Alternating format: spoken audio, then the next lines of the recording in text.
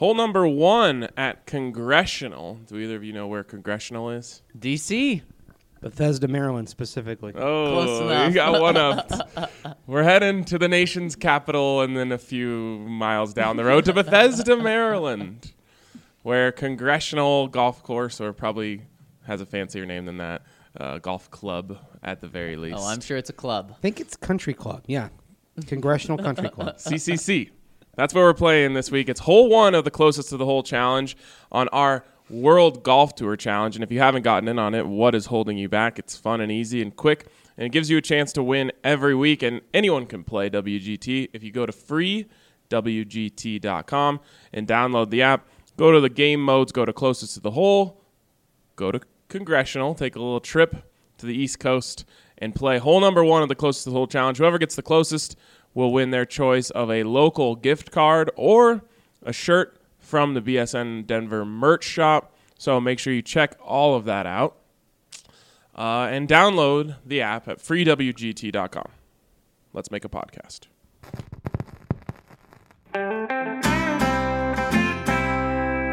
Broncos country is sitting in the south stands, drinking the Coors from Mile High. The best part of the weekend, hugging a perfect stranger as they become a friend, having a good time when the orange and blue WIN,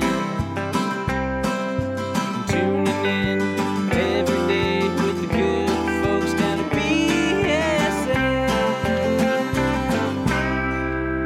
Welcome in to the BSN Denver Broncos podcast, which is presented by Strava Craft Coffee. The code is BSN 2019. The deal is 20% off, and you can get some coffee that's rich and tasty to start your day. I'm on my second cup already, but enough about me. The Broncos are 0-2. They face the Packers this week. Justin Simmons last night at the Taste of the Broncos event said, the whole world is picking against us, and that's exactly how we like it.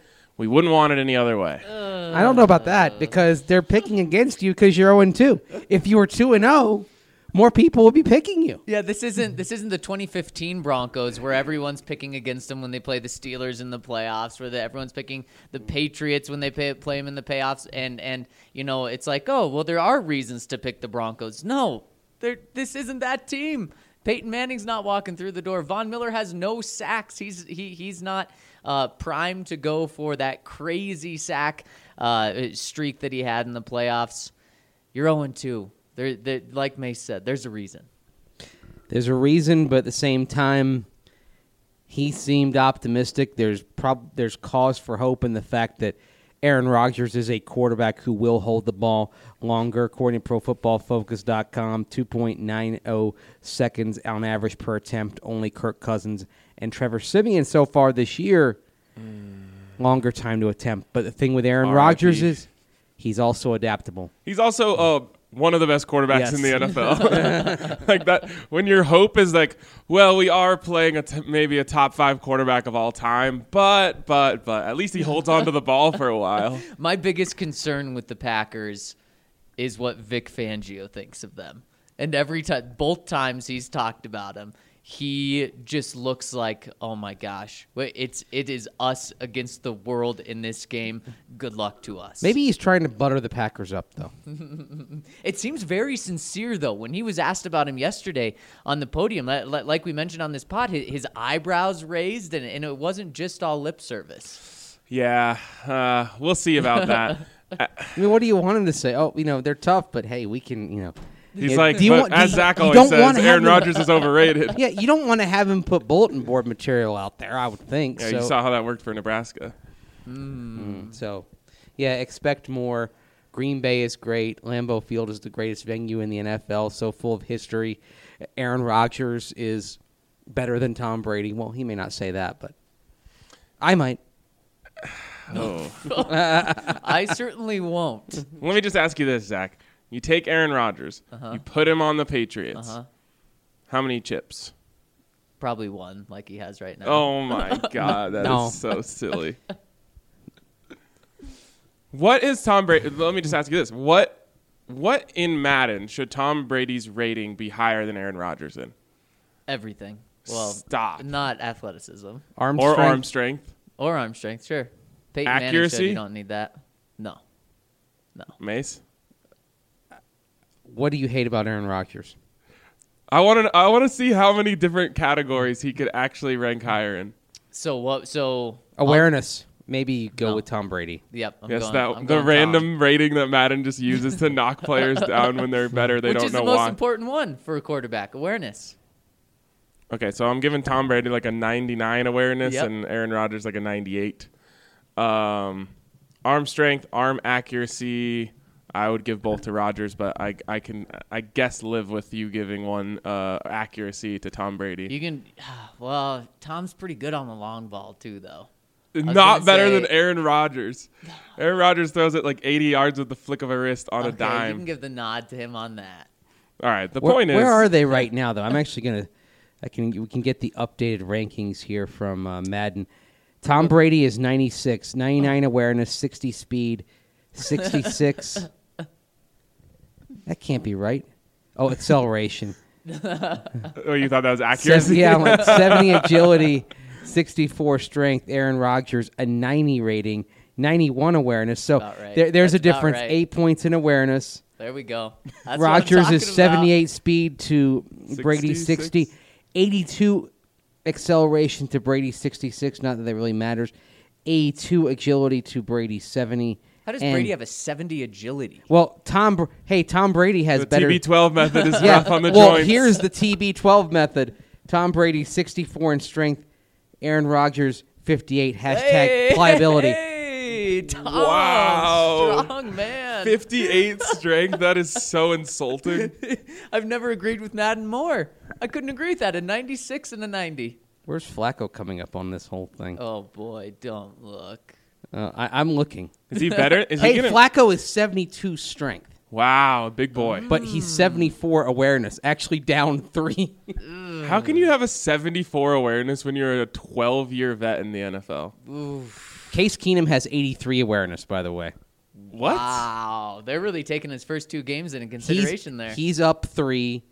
Flacco is down 3. His awareness has gone down 3. I feel like his awareness has been his best attribute so far I this guess season. that pick. And so because of that, in He was overall unaware rating, of that DB.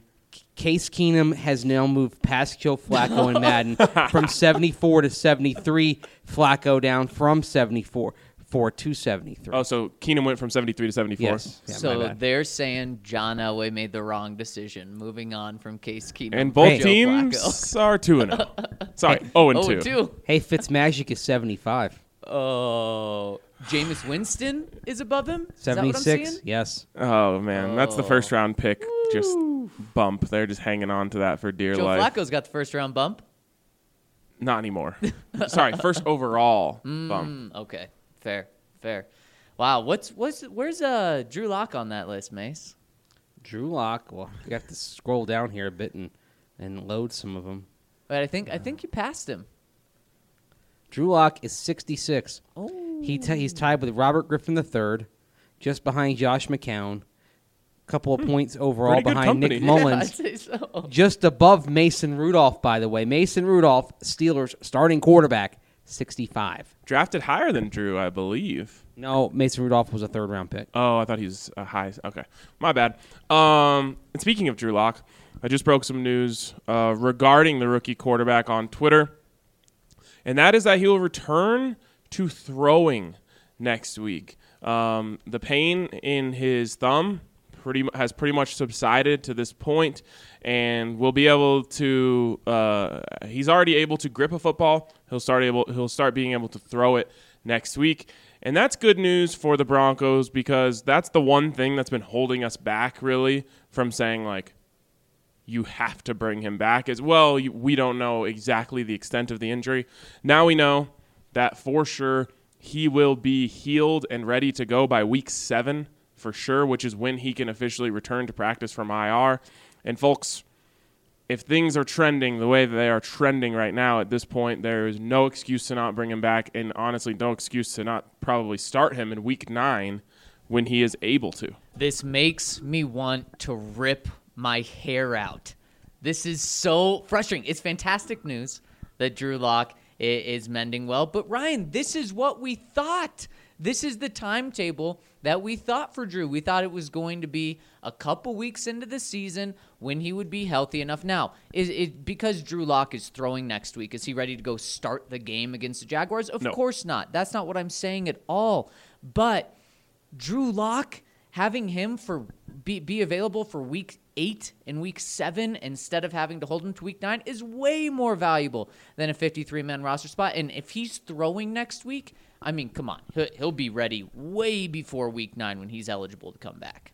And that's the point, right? Having him ready to go. That being said, what do you think the record has to be for the Broncos to play Drew Lock in week 9? So there'll be 8 games in the books. Yes. I think 3 and 5 or worse, you start him. See, I think at 3 and 5 they would play Joe Flacco. I think so too, but And I'm I just saying think- my personal right. opinion. Yep. Even at 2 and 6, I think they play Joe Flacco. I think they would have to be 1 and 7 to play him then. Otherwise, I think they would push Drew Lock back to probably, if you want to give him his first start at home and things spiral out of control, if you're say 2 and 6 or 3 and 5, but you can't get back on track. I'm thinking maybe the Charger game in December.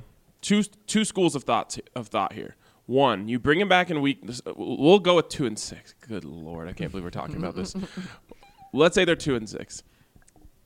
There's 2 schools of thought here. Week 9 is the week before the bye, so you could start Drew in that week and then say, hey, then we have a whole week to correct what we saw out there and then have him really prepared for the next one. Or the other thought is, hey, let's wait one more week and then bring Drew in as the starter and give him really 2 full weeks to practice as the starter before he becomes the starter In Minnesota. in week 10. Really quick, though, is week 9 Browns at home?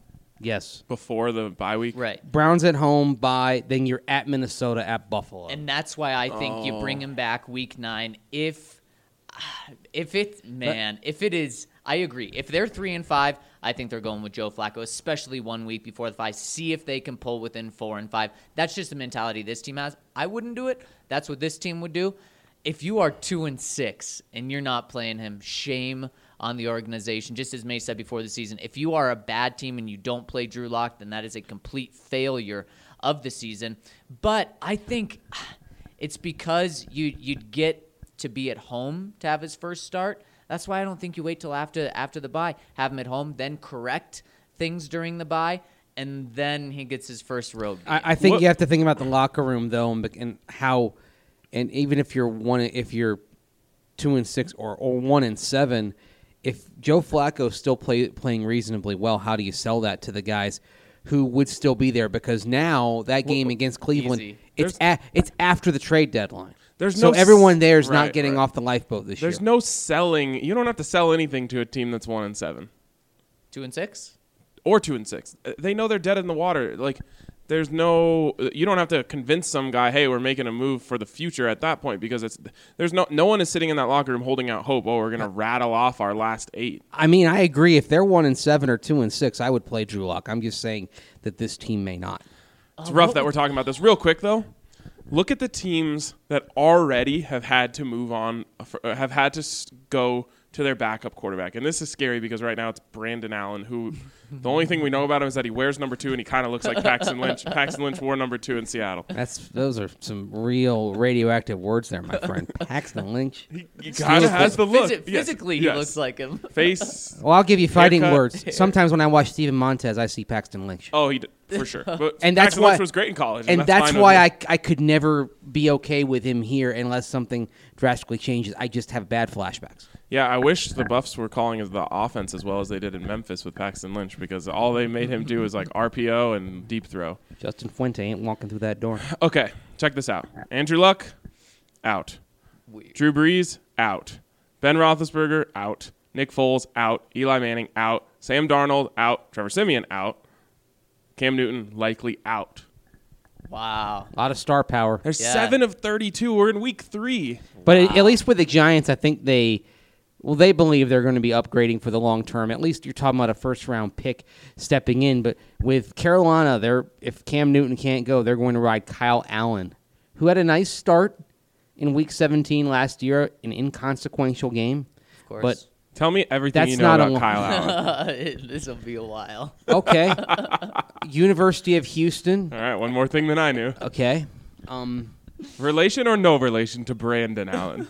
No relation to Brandon Allen. Okay. How about Allen Iverson? Well, I mean, one's a first name, one's a last. Oh, okay. That's not how it works. Yeah, I guess not. I have never tweeted about Kyle Allen, by the way. Wow, and you've been covering the draft pretty extensively for Well, years. he came out with some eligibility left, and remember, he'd gotten benched at Houston. Of course, I do remember You that. can hear by the cadence in transferred. Mace's voice that he's really digging deep here.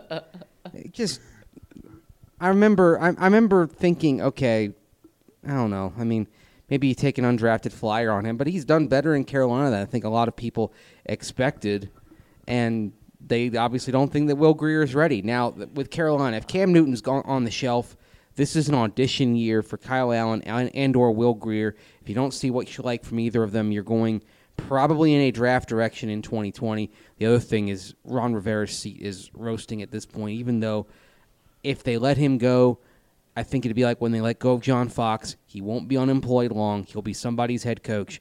But this is just working out as a nightmarish season for him. Do you remember how we felt about Gardner Minshew at the Senior Bowl? We liked him. I feel like we were Yeah. we weren't hot on him, Right. But we basically said like it's Drew Lock, big gap, and then a group of like Daniel Jones, Gardner Minshew, and Jared Stidham. Yeah, shout out to Daniel Jones getting the start. We're very close to having to eat our words on him, but I have a feeling this is going to go two ways for Daniel Jones in his first start. You're either going to see him just ball and fully earn the Danny Dimes nickname, or you're going to see him go full Nathan Peterman. I don't see the Nathan Peterman. He's a just- lot better than Nathan Peterman. No, he is, but I just mean like a lot of picks. A lot of picks could be out there, and the thing is, you can't go back now. You're done.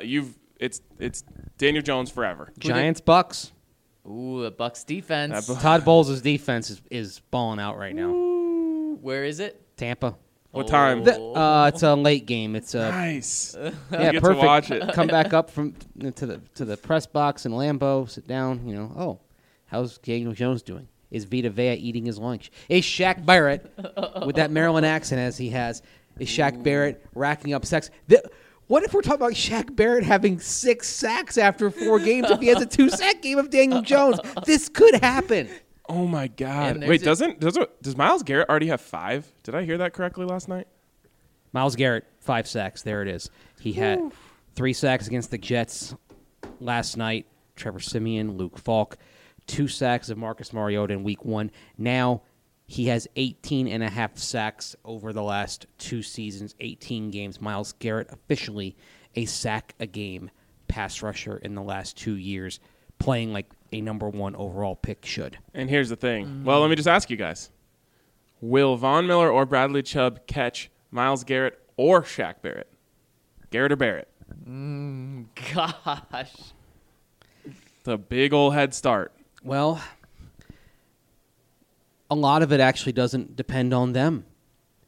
The offense has to figure things out because, as we've discussed, nobody takes this offense seriously as a threat to put up 28, 30, 35 points.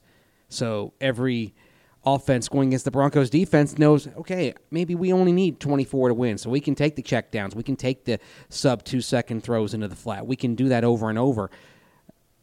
I'm going to say that neither of them passes Myles Garrett.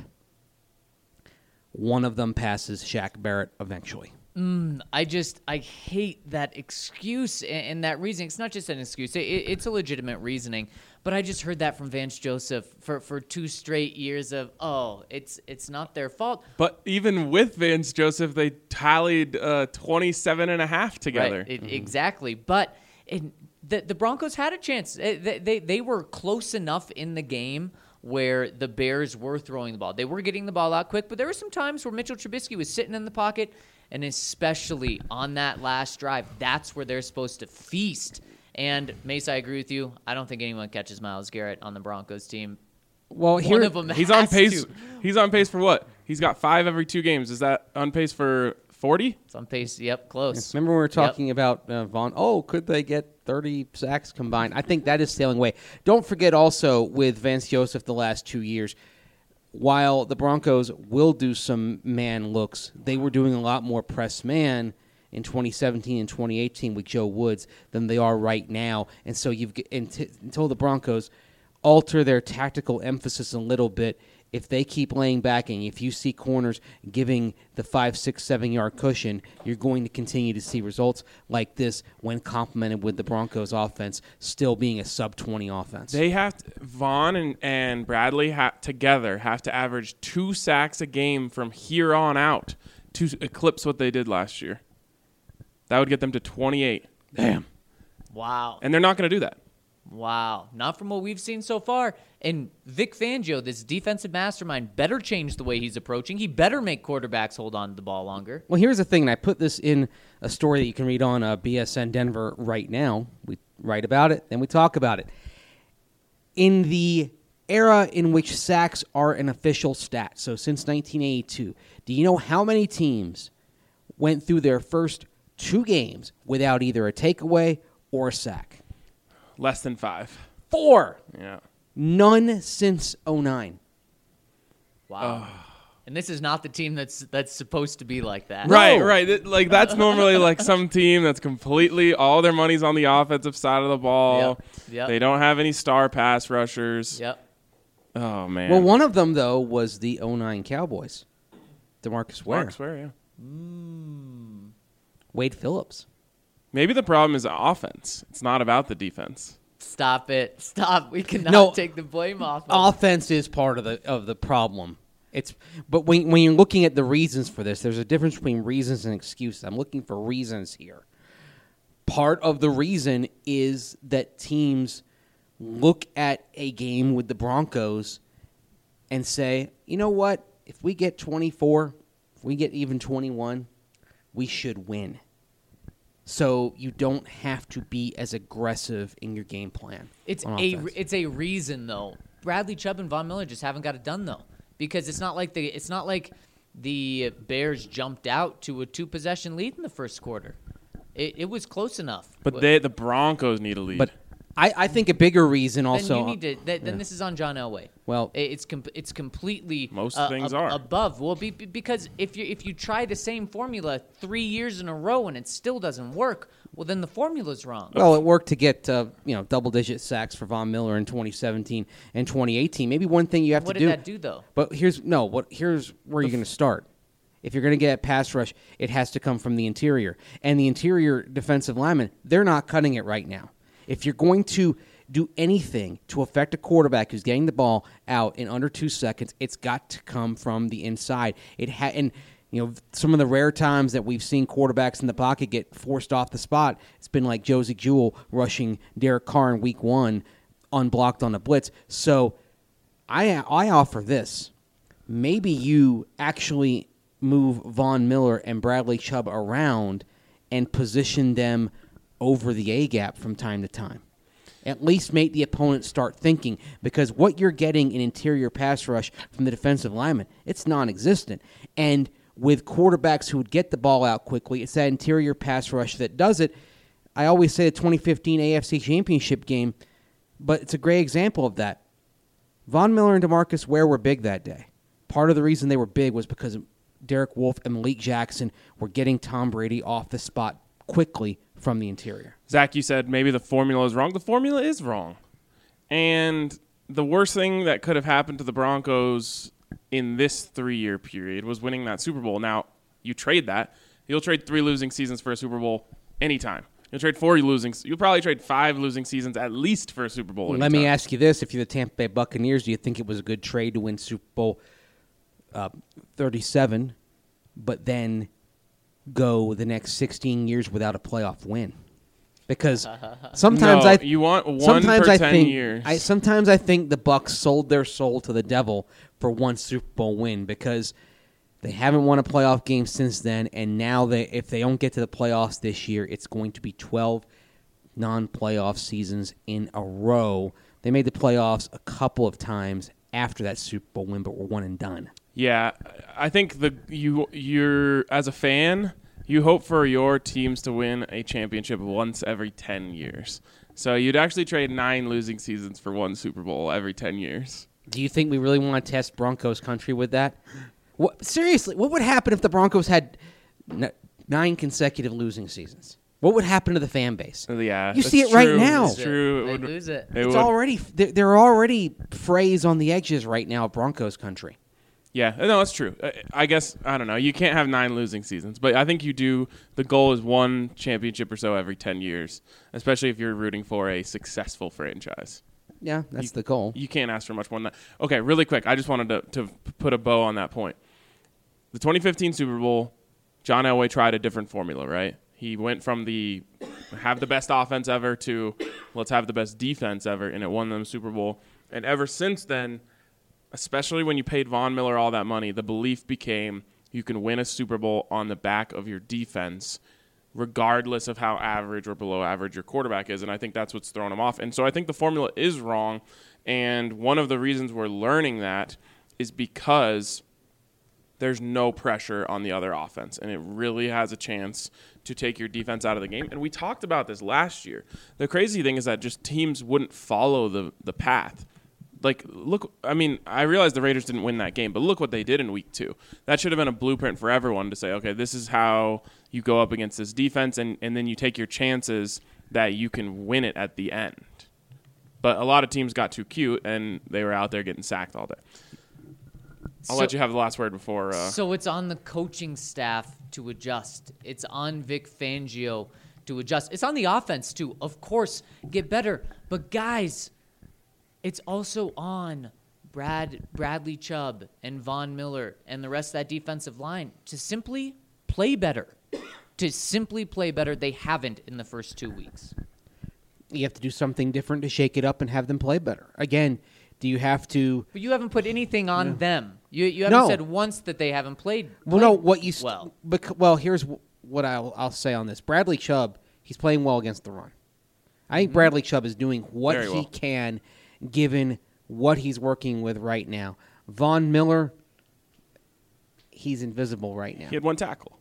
1 tackle.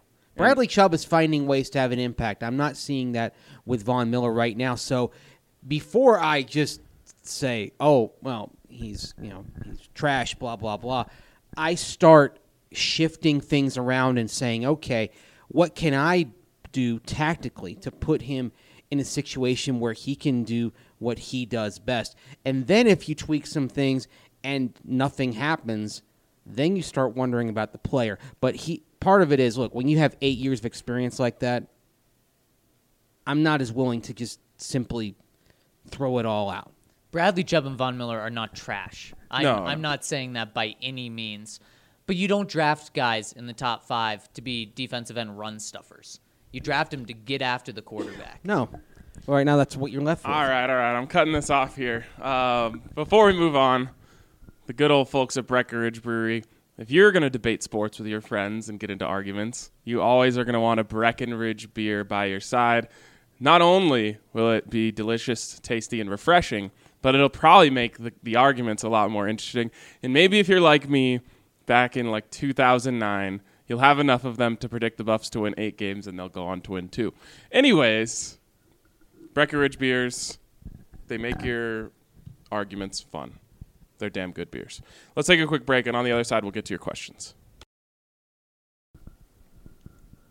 Rolling along here on the BSN Broncos podcast presented by Strava Craft Coffee, and let's get to the questions which are presented by you, the fan. The first one here comes in from Bronco Nugs. It says, guys, this loss really sucks, but the one thing I keep thinking is how you guys said Vic's defense takes time to be great, and the O-line needs time to gel with the new coaching staff.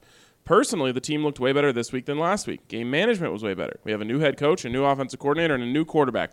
Vic has only seen his team twice in live action, so it's hard to know what he even has. Everyone is acting like the season is over, but there have been teams who have turned it around after a rough start. 11% to be exact. With a new team finding their new identity, I think we need time to find our groove, and then we can be great. Once we do that and these guys get healthy, I feel like we can start winning games. But like you said, things don't happen overnight. I think the progress is getting there. I feel we are seeing the continuation of the preseason here. And if we would have just played the starters in week 3 like you would in the past, maybe there would have been a completely different outcome. I'm sick of the preseason excuse. Right. Completely sick of it. No offense, Bronco Nugs, but there are a lot of teams that played their starters as little or even less than the Broncos did, and they're not having the Rams same. Rams are 2-0, right? But then again, with the Rams, at least you can say, well, it's their third year in the schemes, but still, you've got other teams that, Arizona, new scheme, Kyler Murray, rookie quarterback, they look a lot more proficient than the Broncos do. Well, that's because their quarterback is a lot better. Bronco Nugs, I agree with you that it takes time. I disagree with you about the timetable. I don't think Vic is going to, and everything's going to gel come week 3 or week 4, even though against Jacksonville it may look like it all comes together. But Vic's defenses when we say it takes time, if you look, it takes years for them to go from now when he took over the Bears, they were awful. Way more talent on this Broncos team than he had with the Bears. But it took years. It took 4 years to get them from the worst defense in the league to the best. It was about they got but he about had no talent there. Well, I know, but it took about 7. They took about 7 steps every single year. So it's a yearly deal. Now, this Broncos team is going to be better than or this defense is going to be better than middle of the pack, but it's going when we say it takes time, it's more than just a couple games, and I believe that's probably going to be very true with Rich Scangarello, too. It's not just going to be a couple weeks. Now, you will see progress, but we're talking about a much longer process, and that's why I'm not advocating to fire Vic, to fire Rich, oh, no. To fire Vaughn or fire Chubb. I'm not advocating that at all, but when we say takes time, I think it's a little longer than you think. Well, the other thing with game management that's brought up here, I don't think game management was way better in week 2 because, first of all, you took a delay of game penalty on the 2-point conversion, even though it had been decided long before that you were going for 2 in that scenario. So you need to have the play in lickety-split, and you didn't. Right. And then at the end of the first half, when you have an incompletion, a penalty. Real quick, that play should have been decided on during the week.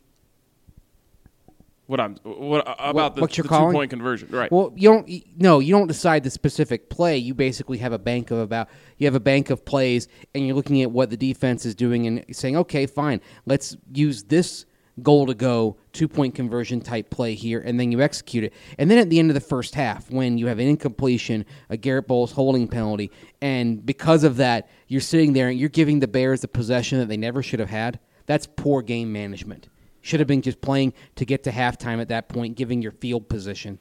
Terrible. Here's a point that I was planning on making at some point today, and I feel like this is as good a time as any. I was talking to one of our listeners last night via DM, and they're essentially saying, like, man, the podcast is pretty bleak right now. It's pretty rough. Like, the Broncos really need a win this week just for the sanity of the fan base, and I couldn't agree more. The tone on this podcast will take a 180 if the Broncos win this week, in my opinion. You'll have a win on the road over a very good team. We'll be able to say, hey, the preseason thing, maybe there was something to that. They needed more time to get the defense down. A win this week will open up a lot of these excuses for what happened in week 1 and week 2. But it has to happen. If that happens, we'll be saying, wow, come home and beat Gardner Minshew and the Jags, and you got yourself back to 2-2, and all is forgiven. It all this game is so big for the narrative around this team, for the psyche of this team, for the psyche of the people on this podcast, for the psyche of the listeners. This game is going to be very, very defining. There was something I tossed in the offseason to Steve Atwater and Ryan Edwards when we were doing our show over on 760 back in the day. Weren't thinking in terms of the team being 0-2, but said, would you rather have a win against Jacksonville at home, a game you should win, or lose that game but beat the Packers the week before?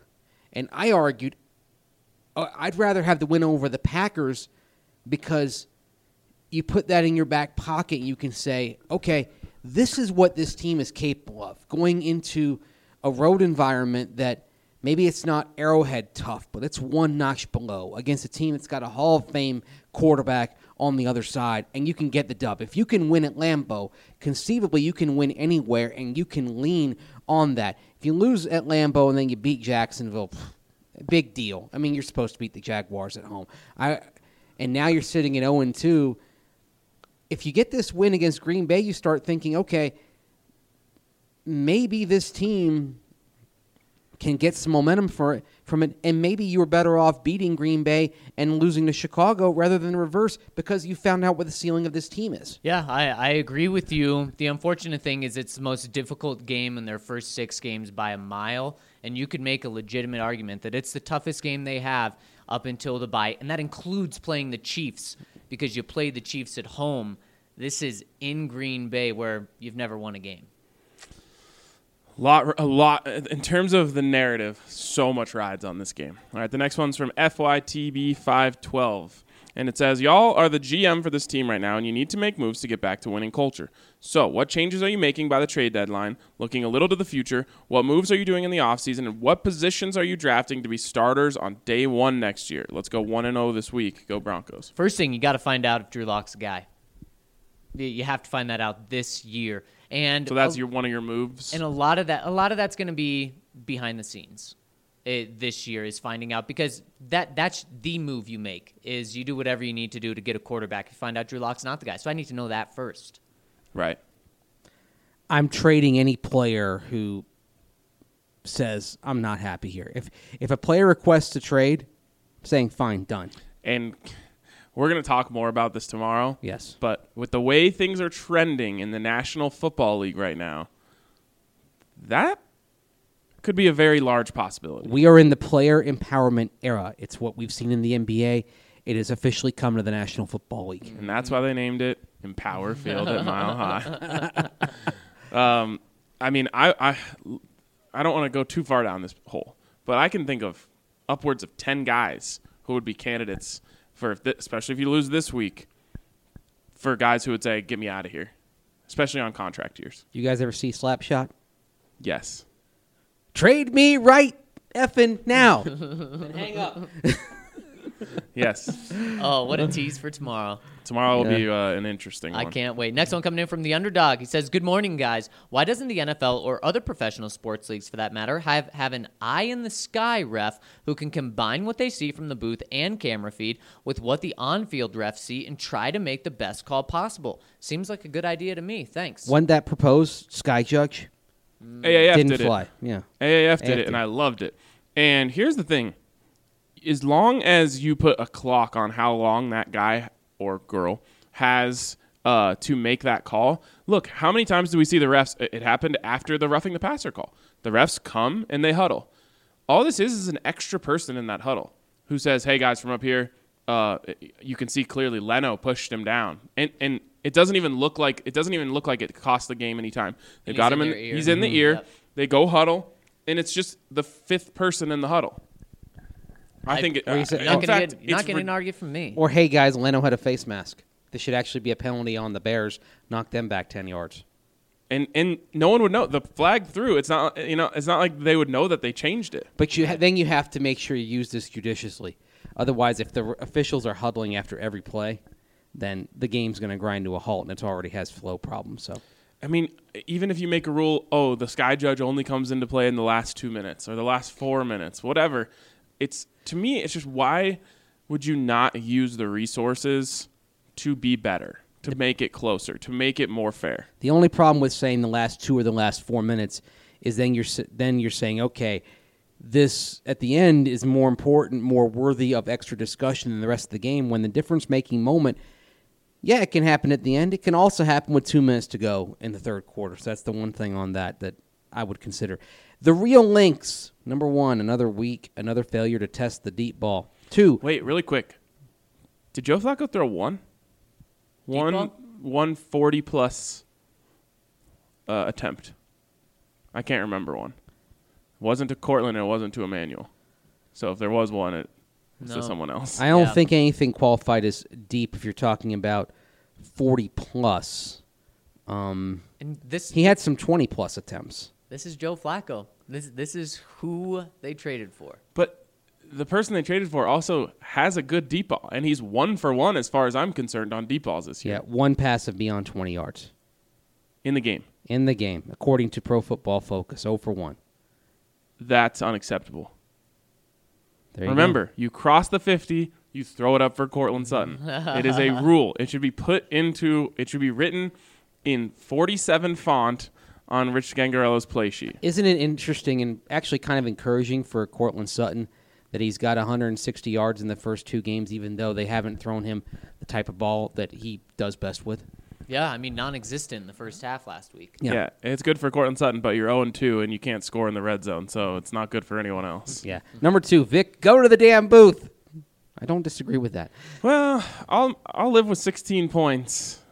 That was a nice response from Vic Fangio after it looked like he was struggling. Maybe you can offer some suggestions for the offense, though.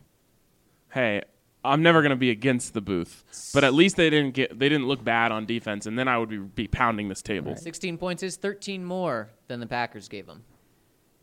Packers look really good.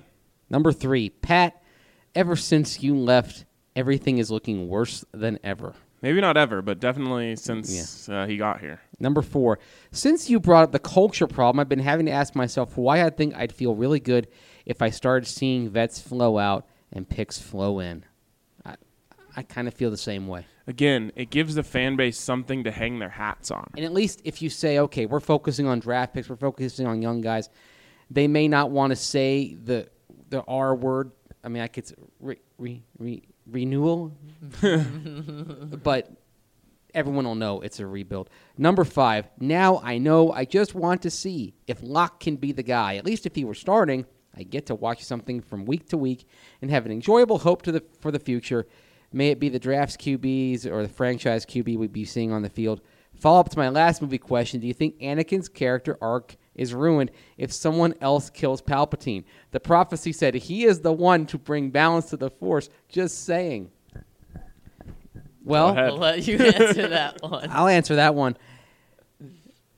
It's not It's not ruined if it is a scion of Anakin Skywalker, whether it's a child or a grandchild who ultimately destroys Palpatine, and that would bring balance. And that's why if Palpatine finally is extinguished from the Star Wars galaxy and it's anyone but Kylo Ren who does it, I'll be disappointed. Same. It's funny how we went from talking about The Bachelor on this podcast to Star Wars. Star Wars has had a lot more staying power. All I can add to that It's is 23 seasons of The Bachelor. Star Wars has been around since 1977. It's true. More editions of The Bachelor, though. Also, are they building theme parks or entire sections of world-famous theme parks devoted to The Bachelor? No! that would be interesting. You go to Disneyland and there's a Bachelor in Paradise. I think I would never visit Disneyland or Disney World again if they had a Bachelor in Paradise area of the park. What's it start? You start off by ripping a few shots and taking clothes off? You go to the bar, you get into your swimsuit, and then you have to try to avoid the drama. All right, from DJC15. Hey guys. Man, the end of the game feels like Nick Diaz's face after the second bout with McGregor. Any UFC folks in here? No. I'm not even mad anymore when these games happen. I'm just disappointed, and that's a problem, guys. I will say being able to spend the game hanging out with FedEx Bronco helped ease the blow. There we go, some BSN family. He's definitely the ice to my fire when it comes to personality, LOL, and helps me keep from going crazy while watching the game. We literally had one phrase when one wanted to assume how the drive would go. It was, but bowls. Love the family. They keep me sane. Oh, my. Yep, that's how it's going. Next one coming in from Love Thunder Down Under. Request. Please have Zach read this one. He reads with such elation and drama. Sorry, Arcane Mace. Wow. But got to get back to giggles for the enthusiasm. Also because my comment might rile him up. Let's see where this goes. Did someone say tailgating with Breck Brews? I've received the best 30th birthday present at all time and will be in town for the Titans and Chiefs game. What's the hot tip for pregame activity? The BSN tailgate. We will be tailgating every week now with the Sons of Mile High. So make sure that you get with us, and we will. Zach Mason and I maybe will vary on who can be, how long we can be down there, but we'll definitely make it a point to come hang out before the game. So the earlier you get there, the better chance you have of seeing us. I'll probably be able to hang out more before the Chiefs game than the Titans game, just because I don't have a KOA hit that day. So. Okay, game comment now. Absolutely agreeing with the winning culture in any sport, and indeed in business and other pursuits, is built around accountability and believing you control the outcomes through your actions, not excuses. Real quick, I want to add a point to this that I meant to write in my story after the game, but it just slipped my mind. Did you see the reactions kind of the Broncos on the sideline when they thought the time had run out? It wasn't convincing. It wasn't like we are 1,000% sure the clock's out. It was kind of like, hey, we won. It's over, right? And to me, that's what I call hoping you win. The Broncos were hoping to win that game. There's a big difference between hoping you're going to win and knowing you're going to win. And even if that confidence is misplaced, I could feel there was just this, maybe we're going to get let off the hook here type of thing. I think the other thing is that we talked about this yesterday. Are they arguing against 1 second being put back on the clock if the shoe is on the other foot? Of course not. Right. Yeah. Exactly. Unless they're that really annoying kid in that commercial where he goes over to the coach and he's like, Coach, I stepped out of bounds. You know I did.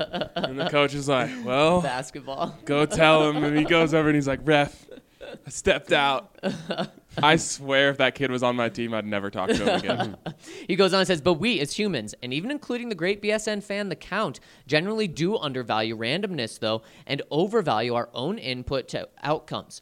Even in controlled environments like football, we still do. Injuries, the best ability is availability, and the seemingly random officiating outcomes are two aspects which have a disproportionate impact on outcomes. This person is definitely an engineer. We don't like thinking and talking about it, but it's often the reality. How are you feeling if you're a Saints fan right now? Randomness just keeps smashing you with a Missouri-sized stick. And don't forget, in the small sample size world of the NFL, randomness has a disproportionate impact on the outcome compared to, say, the NBA or Major League Baseball over the course of a year, or in their postseason cases, in the case of a 7-game series. And that's why I'm kinder to Marty Schottenheimer historically than most people, because postseason outcomes are Random. Statistically random. But randomness is what it's all about. We are always one bounce of the ball, one unfortunate injury, or bad call away from a win or a loss. It's week 2. There's still plenty of balls to be bounced. 0-2 doesn't feel great, but I'll still wake up at 3 a.m. every Monday morning to see which way the ball bounces. Go Broncos. P.S. If we really are tanking by the time I'm in town for the Titans, you're letting me into the media in the press box to smash Breck Brews. I'll bring the Hot Pockets. Unfortunately, smashing Breck Brews is the one thing you really can't do. Well, there's two things. Have you ever tried? You can't cheer. Number 2, you really shouldn't be drinking. Shouldn't be, but not can't. People do still cheer, I'll tell you that. Yeah, it's weird. In the press box. I know, and it bothers me. I always snap my head around. Who did Even that? though I don't really care, I'm just like, what just happened? Anyway. There's also a lot of oohs and ahs. That's okay what with there's that. more of. I think ooh, ah, groaning, laughter, that's one thing. But it's something about when you hear cheering. Oh, the Chiefs press box. They have some of their scouts in the press box. And those people, they're cheering, they're groaning, Pounding the they're banging table. on tables. Here's one thing that we haven't talked about. The press box, when Garrett Bowles kept getting calls for holding, was as loud as I've ever heard it in my life. Yeah. Because every time you saw the flag come out, there was an audible, oh. And then as soon as the ref would go, holding, offense, number 72, the whole place would just erupt. But then when it looked like he'd had his 5th holding penalty, and I will swear to my dying day that Ron Leary got assessed the penalty by Adrian Hill just out of pity for Garrett Bowles. It was probably the biggest reaction in the cheer. press box when it was 65, not 72. It was like announced. this massive sigh of relief I guess. Empathy that you didn't want Bowles at that point to have a 5th holding penalty. So Especially after the game when he says, "Yeah, all my teammates hugged me after the game." he needed a hug. He had a few hugs during the game. It was just him hugging the opponents. He hugs opposing edge rushers.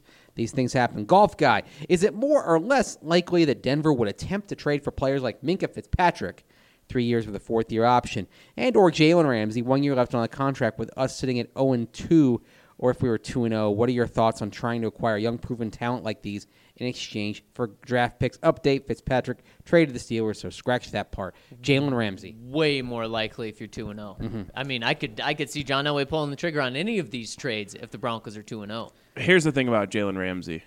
I talked to another subscriber about this last night. There is some smoldering coals right now in this locker room. It's a little hot in there. So you don't want to pour gasoline on him. Is that what you're saying? You take Jalen Ramsey and you are literally just grenade tossing an entire bottle of lighter fluid right onto that smoldering fire. But is it like that if you're 2-0? No, if you're 2-0, 1-1 would actually probably be the most likely for a trade. You're feeling good about where you are, but not great. And you're saying, man, if we could just add Fitzpatrick, we would be, off to the races. All right, next one comes in from Count Flacula. The Count. What I remember of how it feels to endure pure human agony has me feeling a bit lachrymose. Tearful, mournful. So I thought, there's the word of the day. So I thought we may as well start our off-season antics now, as the season itself seems all but lost. Oh, don't do this to us. Gents, imagine a world where you are the GM of the Broncos. You get to make 2 trades this season. Who do you trade for and what? And then for 2020, you only keep 8 players on this current team. Who are they and why? Also, if you want to change the sponsorship deal and the uniforms if you want, what changes do you inculcate? Dishwasher salmon. Inculcate, sorry.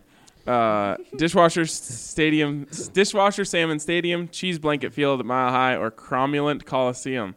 Love the Count. All right, this one could be a whole segment. So let's keep it to the 2 trades. And we'll really dive into trades tomorrow. I'll give you one trade. I'm trading Joe Flacco for as high of a pick as I can. Right now? First-round pick. Because remember, there's 2 teams out there that need starting quarterbacks. Exactly. And I'm going after whichever one is going to give me the higher pick, because I know teams will get desperate for a quarterback. But right now, or close to the trade deadline, when a contender has their guy go out. Because right now, Joe Flacco is putting up pretty good numbers. He's putting up decent numbers. Yep. He's done more for his trade value than, say, Von Miller. Mm-hmm. I'm not trading Joe Flacco until Drew Lock is back. I'm not doing it right now. What if you're 0-5 and a team calls you before week 6? You know you're not going to have Drew back till week 9. How is this team with this defense 0-5 with Joe Flacco playing good enough to have trade value? How are they 0-2 with Joe Flacco having good enough you trade know value? what? Garbage time points. I'm going to say this. Well, then the same thing. I remember, and I always lean on Tampa Bay, but I remember a Bucs team that was 0-5, and in 4 of the 5 games allowed under 20 points. Unbelievable. Okay. A very good defense and an inept offense. And if you're 0-5, that's where you say we could be 0-5 with, a warm body back there at quarterback. And if somebody offers you a 2, then it's something you might have to think about. A 2? That's a no-brainer. Yep, yes. Exactly. But I don't think they're trading Joe Flacco. All right. And I will say, GM. You're the GM. What if are you I'm the doing? GM, if Von Miller gets a little bit hot, I start fielding offers if this team is off the rails. Yeah. What's your trade? I'm trading Chris. Not only do you get good value for him because he's a player who is incredible and at the peak, it also helps you in the tank.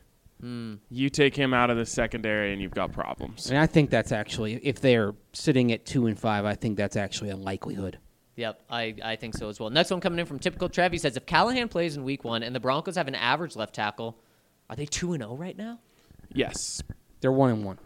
Yeah, probably 1-1. Oakland They were just Yeah, but think about all the plays that happened on Isaac Adam in that game. Almost all of the plays you can point to that say, oh, this built a drive for Oakland.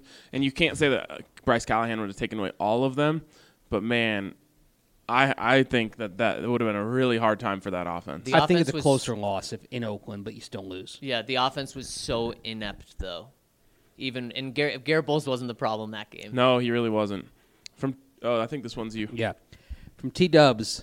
As a huge University of Utah fan, I would like to officially apologize for Garrett Bowles. I knew what he was in college, and like the Broncos, I thought he could be coached out of his mistakes on the field. I can't make excuses for him anymore. On the positive note, I'm not all doom and gloom about our Broncos. I saw them moving the ball very well against an elite defense. They just need to knock it off with the penalties and finish in the red zone, which leads to my question.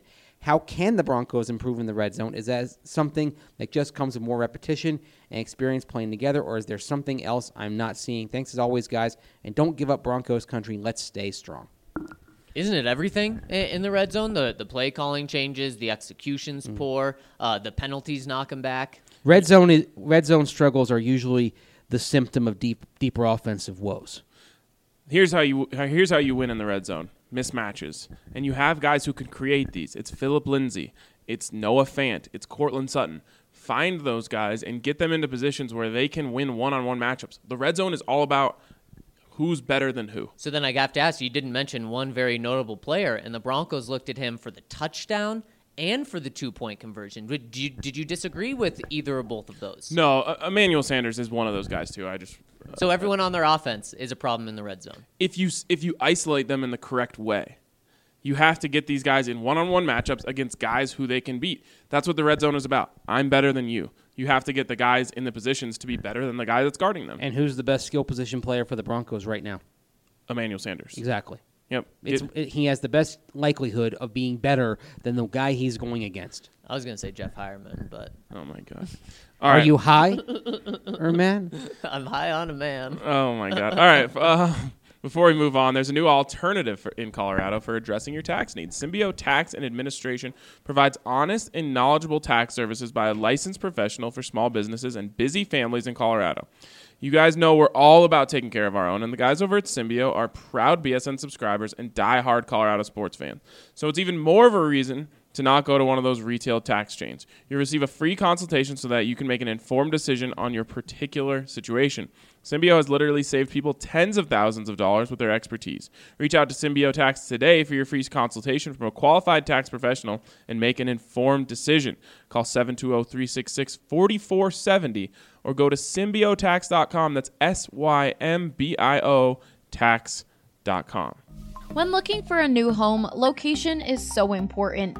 And as sports fans, you obviously want to be close to your favorite sports teams.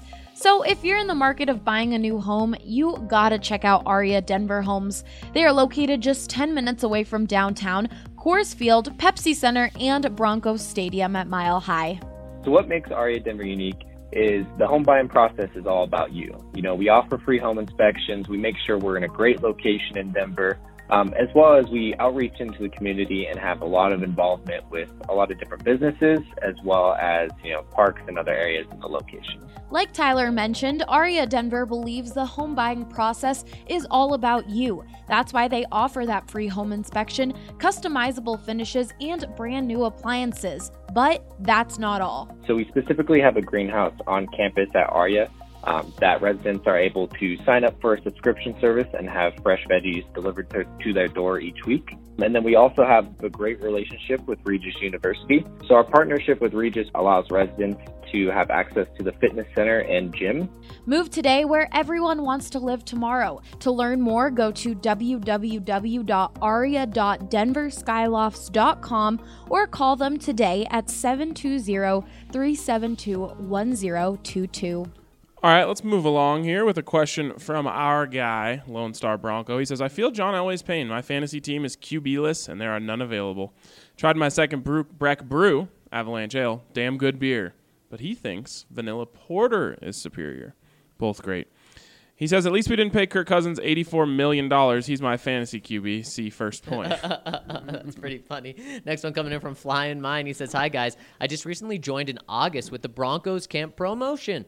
So far, I am very glad I did. I was already enjoying the daily podcast when Andrew was introduced, and I was thrilled. I was sad to see his tweet that he was leaving the Broncos, and the thought never crossed my mind that he was heading for BSN. What great news. Anyhow, I was at the game on Sunday in Section 118 sporting my Philip Lindsay homegrown shirt. There were quite a few of those, might I add. There was definitely a noticeable exodus for the exits from the stadium after the Flacco interception. Thank you. I got more pushback on Twitter this morning on this. Bizarre. Like Mace said, it wasn't a majority, but the 74,000 people in attendance, I would estimate 10 or 15,000 or so left.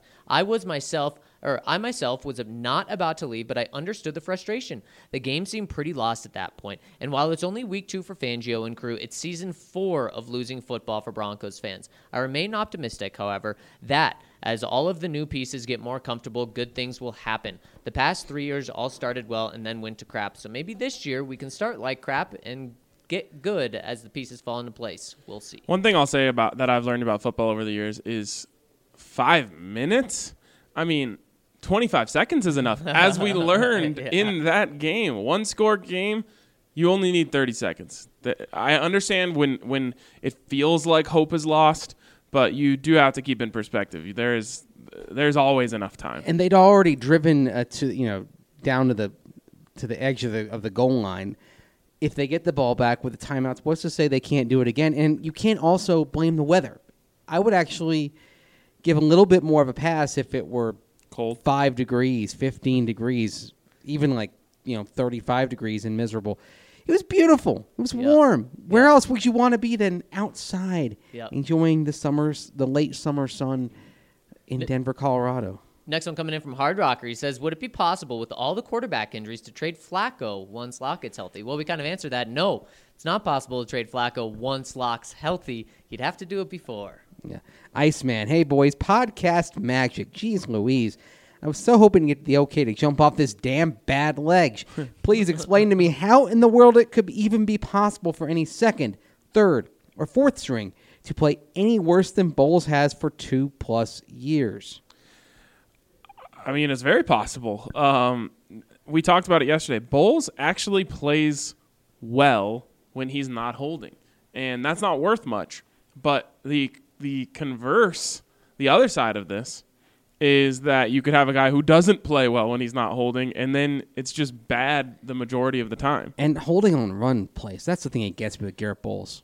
A lot of guys hold because they're beaten in pass pro, and you're trying to keep your quarterback from ending up in the hospital that night. I get that. Completely get that. If it happens too often, it's a problem because then you have technique issues.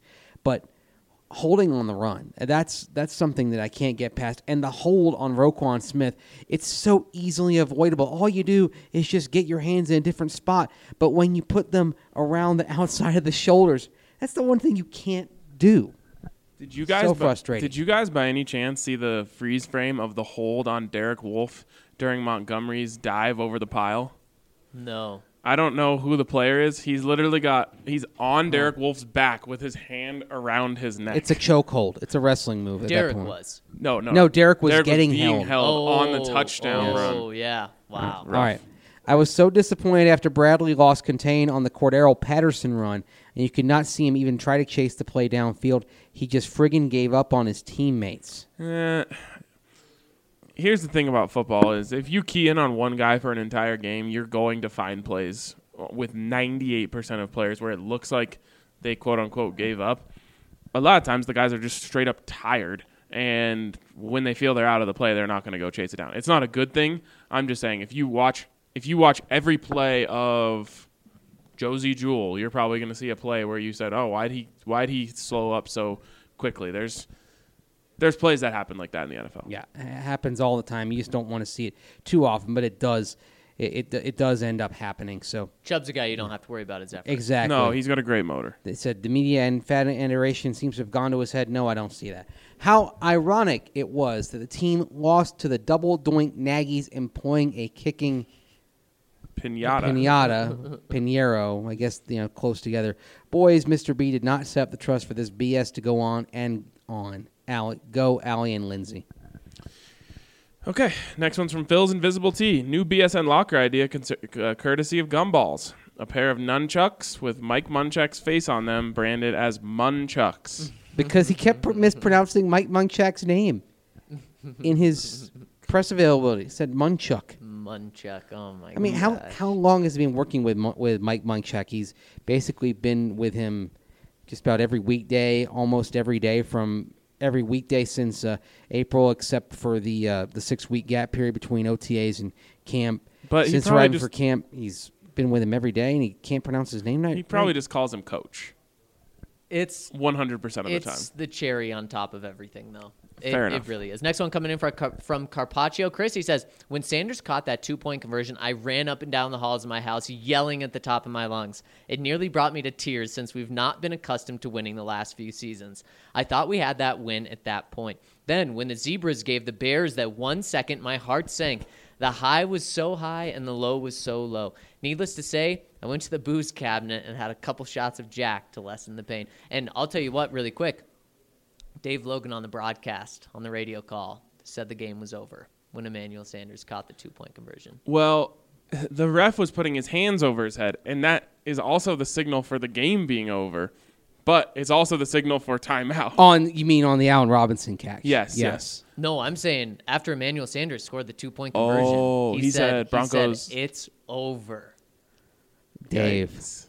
That's Dave. like Drew. That's like Drew Goodman calling that Nolan Arenado home run. That was a routine flyout. So announcers jinx. If I were a fan, I'd be blaming that. Like, oh well, you did it. The other You'd thing, think a football coach of all people, Right. would know 30 Right. seconds is enough time. the other thing is, as I'm thinking about that end game, remember how I said, I don't know. This wasn't you guys. I was getting my appearances confused on KOA last week Mr. Popular. when the Bucks were playing the Panthers. I said the thing with the Bucks historically is that you always assume the banana peel is around the corner. And I'm getting that feeling with the Broncos right now. It's part of the losing culture, but it always feels like, You find a way. you're going to walk around the corner, you're going to fall into the trapdoor. You find a way. Typically, it means the opposite. You find a Yes. way to win. Great teams find a way to win.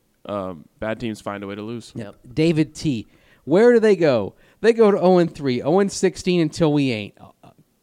David, come on, man. Until they show they are capable, there's no reason to think this will turn around both this season as an organization. Well, I don't think it's going to be 0-16, but they've got to show something dramatically different here. Because, right, again, you've lost 6 in a row. You have the longest active losing streak in the NFL. You're 11-23 in your last 2+ seasons. You're 4-12 in your last 16. This is bad. It's bad football. And it's sustained bad football. It's not 1 week. It's not 1 month. This is going on 2+ years. From DC Bronco, hey guys, I know we're letting the god-awful officiating Sunday go. So instead of more venting, a general question. Why doesn't the league make refs' weekly grades public? Or at least do what the NBA has done and have some sort of rules Q&A during the game. I don't know what that is. It'd be a cold comfort for sure. But given how bad the reffing has been the last few years, wouldn't it be nice to have a bit of transparency? Well, what's interesting is that at every game in the press box, the PA, the internal PA for the press box, announces who the pool reporter is. In Denver, it's Jeff Legwold of ESPN.com. That is the reporter who, if he wants to, if there's any requests, he can go to the officials and he can ask the referee questions after the game, and then the quotes will be distributed to all the media. So I do wonder why there wasn't some questioning about the roughing the passer calls, the 1 second at the end, etc. Is that our responsibility? Do we have to go to Jeff and tell him, hey, can you go ask X, Y, and Z? That's a good question. We got to look into that. Yeah, we'll ask him. Next one coming in from Dylan West 3. He says, I'll keep it short today since you went through the gauntlet yesterday. 2 things for y'all to kick around. 1, what does this situation look like if Mr. B is still around and running the show? Does it get this bad to begin with? It's impossible to know. I will say John L. would be under a lot more pressure. Right. 2, with Vaughn struggling, do you think with the changing gears from rushing to covering so much closer to 50-50 compared to years past, could he be struggling to get in rhythm or not have enough time to set up linemen? Thanks, fellas. Appreciate the work as always. And one thing I'll add is while John Elway might be under more pressure, it's not like he was ever going to be on a short leash. I mean, him and Pat were legitimate friends. So, everyone kind of wants to use that thing, but it's just that there would be more overhead. It's not necessarily that, Pat would have pulled the trigger the second they had a losing season. That's not the way Pat was, and he was very fond of John Elway. That being said, you wonder if maybe the trigger would have been pulled on Vance Joseph sooner. Maybe. If they had hired him. That after maybe they would have never even hired Vance Joseph. 2017, they would have gone in another direction. And you also wonder, even though Pat Bowlen always talked about the expectation of being number one in everything, remember, he had John Elway for the first 15 years of his ownership as the quarterback, so you didn't have to worry about that. And then when Elway left in 1999, it was still a pretty talented team left behind. I wonder if the sentiment would be different right now. If he would say, well, we got to figure out the quarterback thing, and maybe we've got to step back a year or two and retool. Because so much about the no rebuilding thing is about Pat's legacy, right? Right. That's because they're trying to do what they think Pat would have done. If Pat was here, Pat would have been doing what he'd do, and maybe that could be something totally different. Maybe he'd be more of a realist. And he might think something differently than he did in his younger years. Right. Just based on how his experience in the game. Because his perspective, it always evolved. It wasn't something that was static. It evolved with the times. Mile High Magic 94. What is going on? The people calling to blow up the team after 2 games with a new QB coach and OC. This is crazy. Admit it or not, our offense took a step forward against the Bears. We were moving the ball up and down the field against the best defense in football. These things take time. We just need to trust the process. I expect huge upgrades on defense when Davis and Callahan come back. Let's just step back from that ledge, my friends.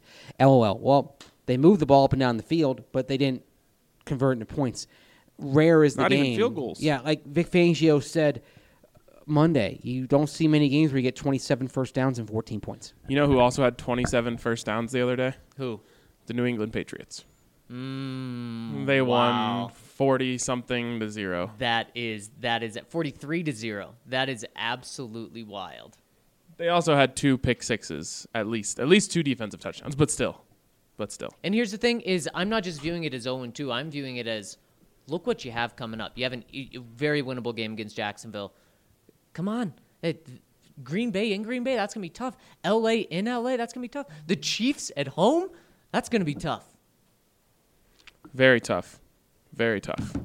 All right, next one is from Dr. Draymond. I like the name. Love the podcast. First-time commenter. I know no one wants any optimism right now because the sky is falling and the team looks exactly the same as it has for the last 3 years, but I will say the offense is improving. We had 27 first downs against a top 5 defense in the league, a defense that held Aaron Rodgers to 10 points the week before. 27 first downs was tied for the most of any team in week 2. Which actually illustrates the point that I just made. We passing out orange slices now? Come on. The Pats and the Niners both had that many points.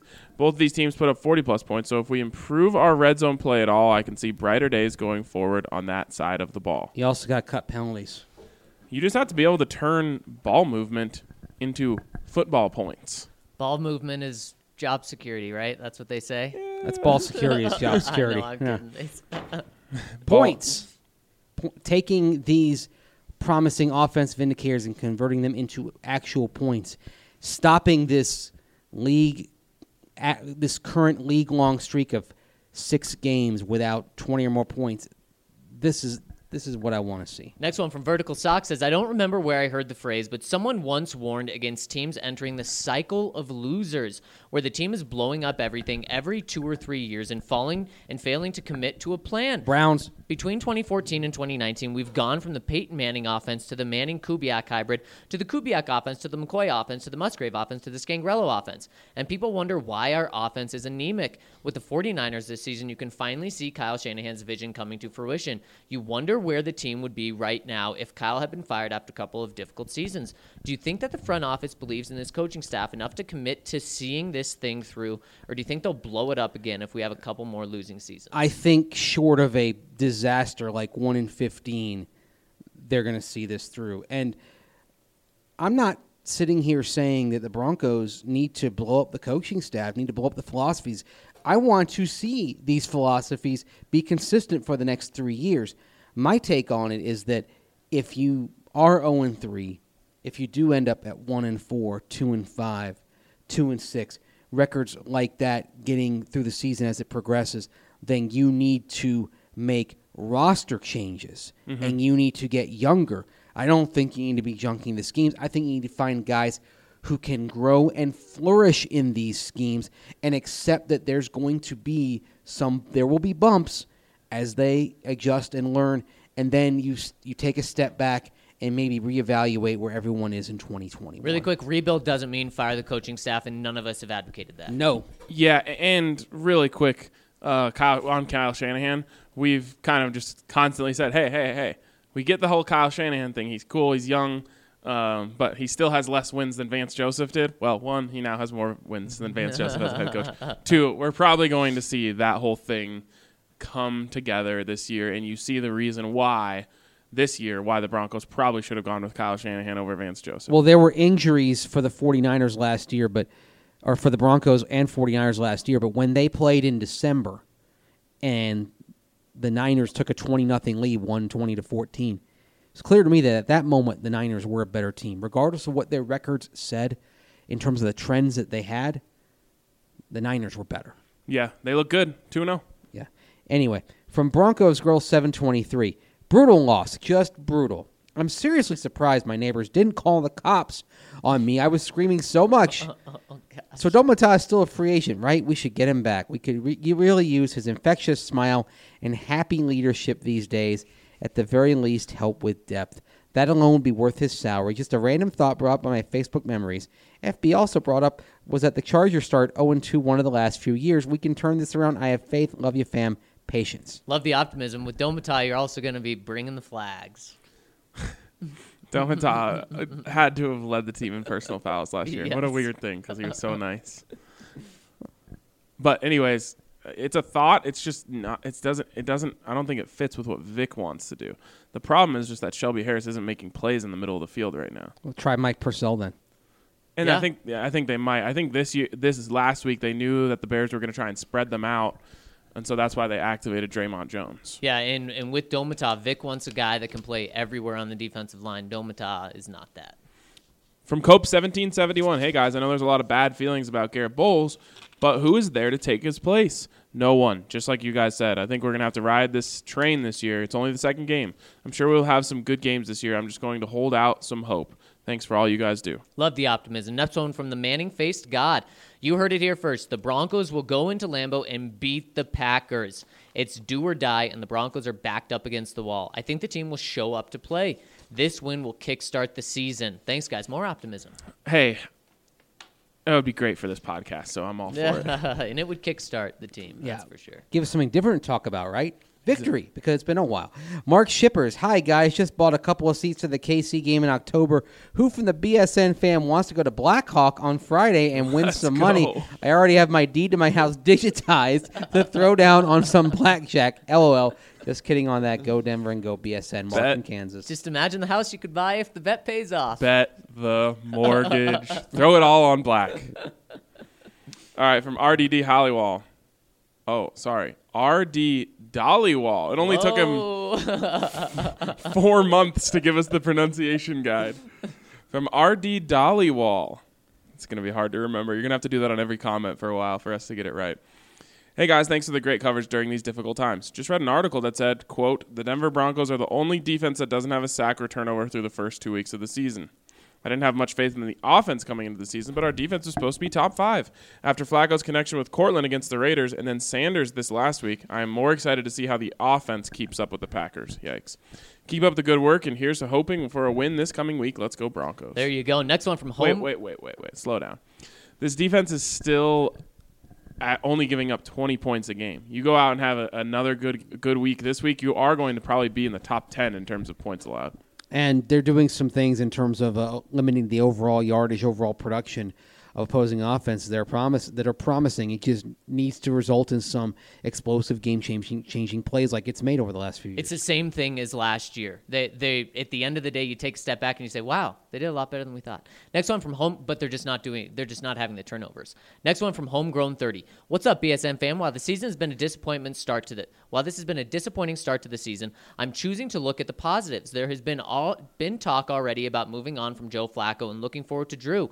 And while I hope we get to see him after we are mathematically eliminated from the playoffs, I cannot help but be thankful that we are not watching Case or any of the other quarterbacks that have been plagued to watch the past few years. Also, it's nice to see Sutton and Royce have taken a step forward, and seeing Sutton understand where the first down was 2 or 3 times, if I'm remembering correctly, was a huge step in the right direction in my opinion. Also, I'm looking forward to seeing what this already good statistically defense looks like with the first-string middle linebacker Todd Davis, as well as the versatile Bryce Callahan when they're in there.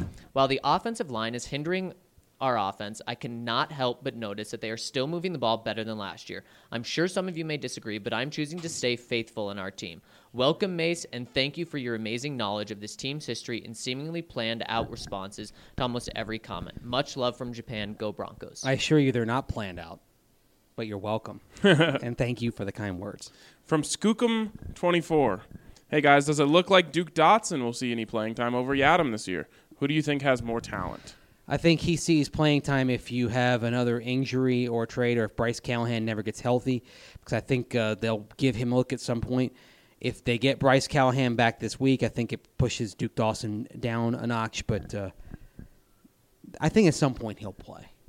He simply will have to, because I don't know if Bryce Callahan, if he's going to hold up for the long haul, and if the team struggles, there could be a trade at that position. And I think the talent is, I don't know, both guys have a lot of talent, but Duke Dawson was a second-rounder, whereas Yadam was a third-rounder. It's pretty crazy. And finally, Flamundic Cheese. Fellas, I'm happy you keep rejecting the idea of benching Bowles or trading for a left tackle. It just doesn't make sense. However, I still don't understand why Bowles is holding so much. We knew this was a problem going into the season.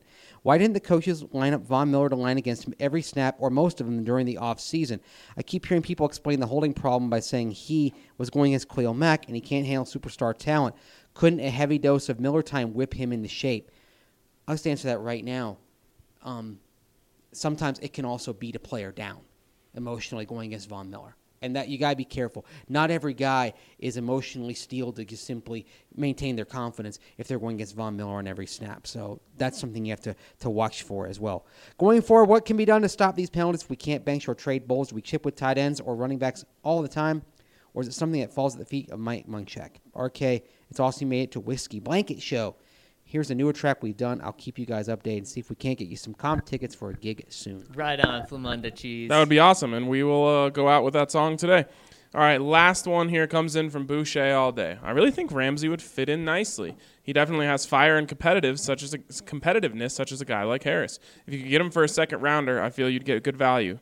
This is a necessary step to fill one of multiple vacancies with a proven talent. It's both a win now and a win later move, especially with Callahan's uncertainty to stay healthy. Let me read you a quote that came out today from Jalen Ramsey. I want to effing win. Excuse my language, but shit, everybody knows that. Well, so F was too far, but the S word was good. Yeah, I don't know. I wasn't sure. Shoot.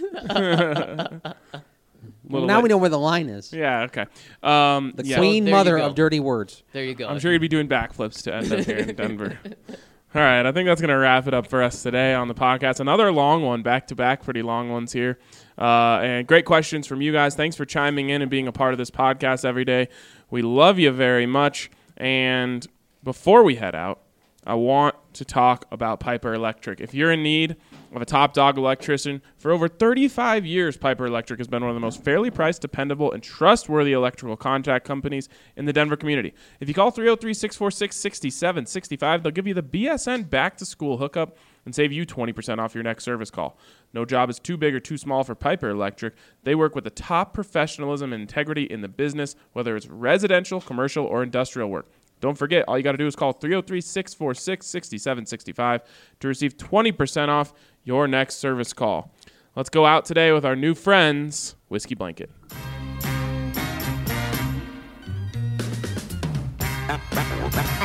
Now, move with the music.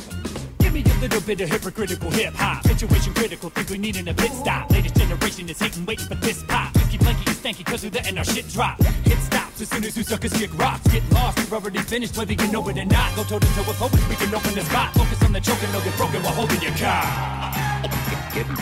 Get your body ready for vigorous activities. Now, let's move. Step into the depths of the dark side. Life that's embedded in the records every archive. See the art thrive, it's like a virus. Apartheid and Osiris. Darts fly when the silence break. Now is anyone's guess why I'm getting on some outdated idiot.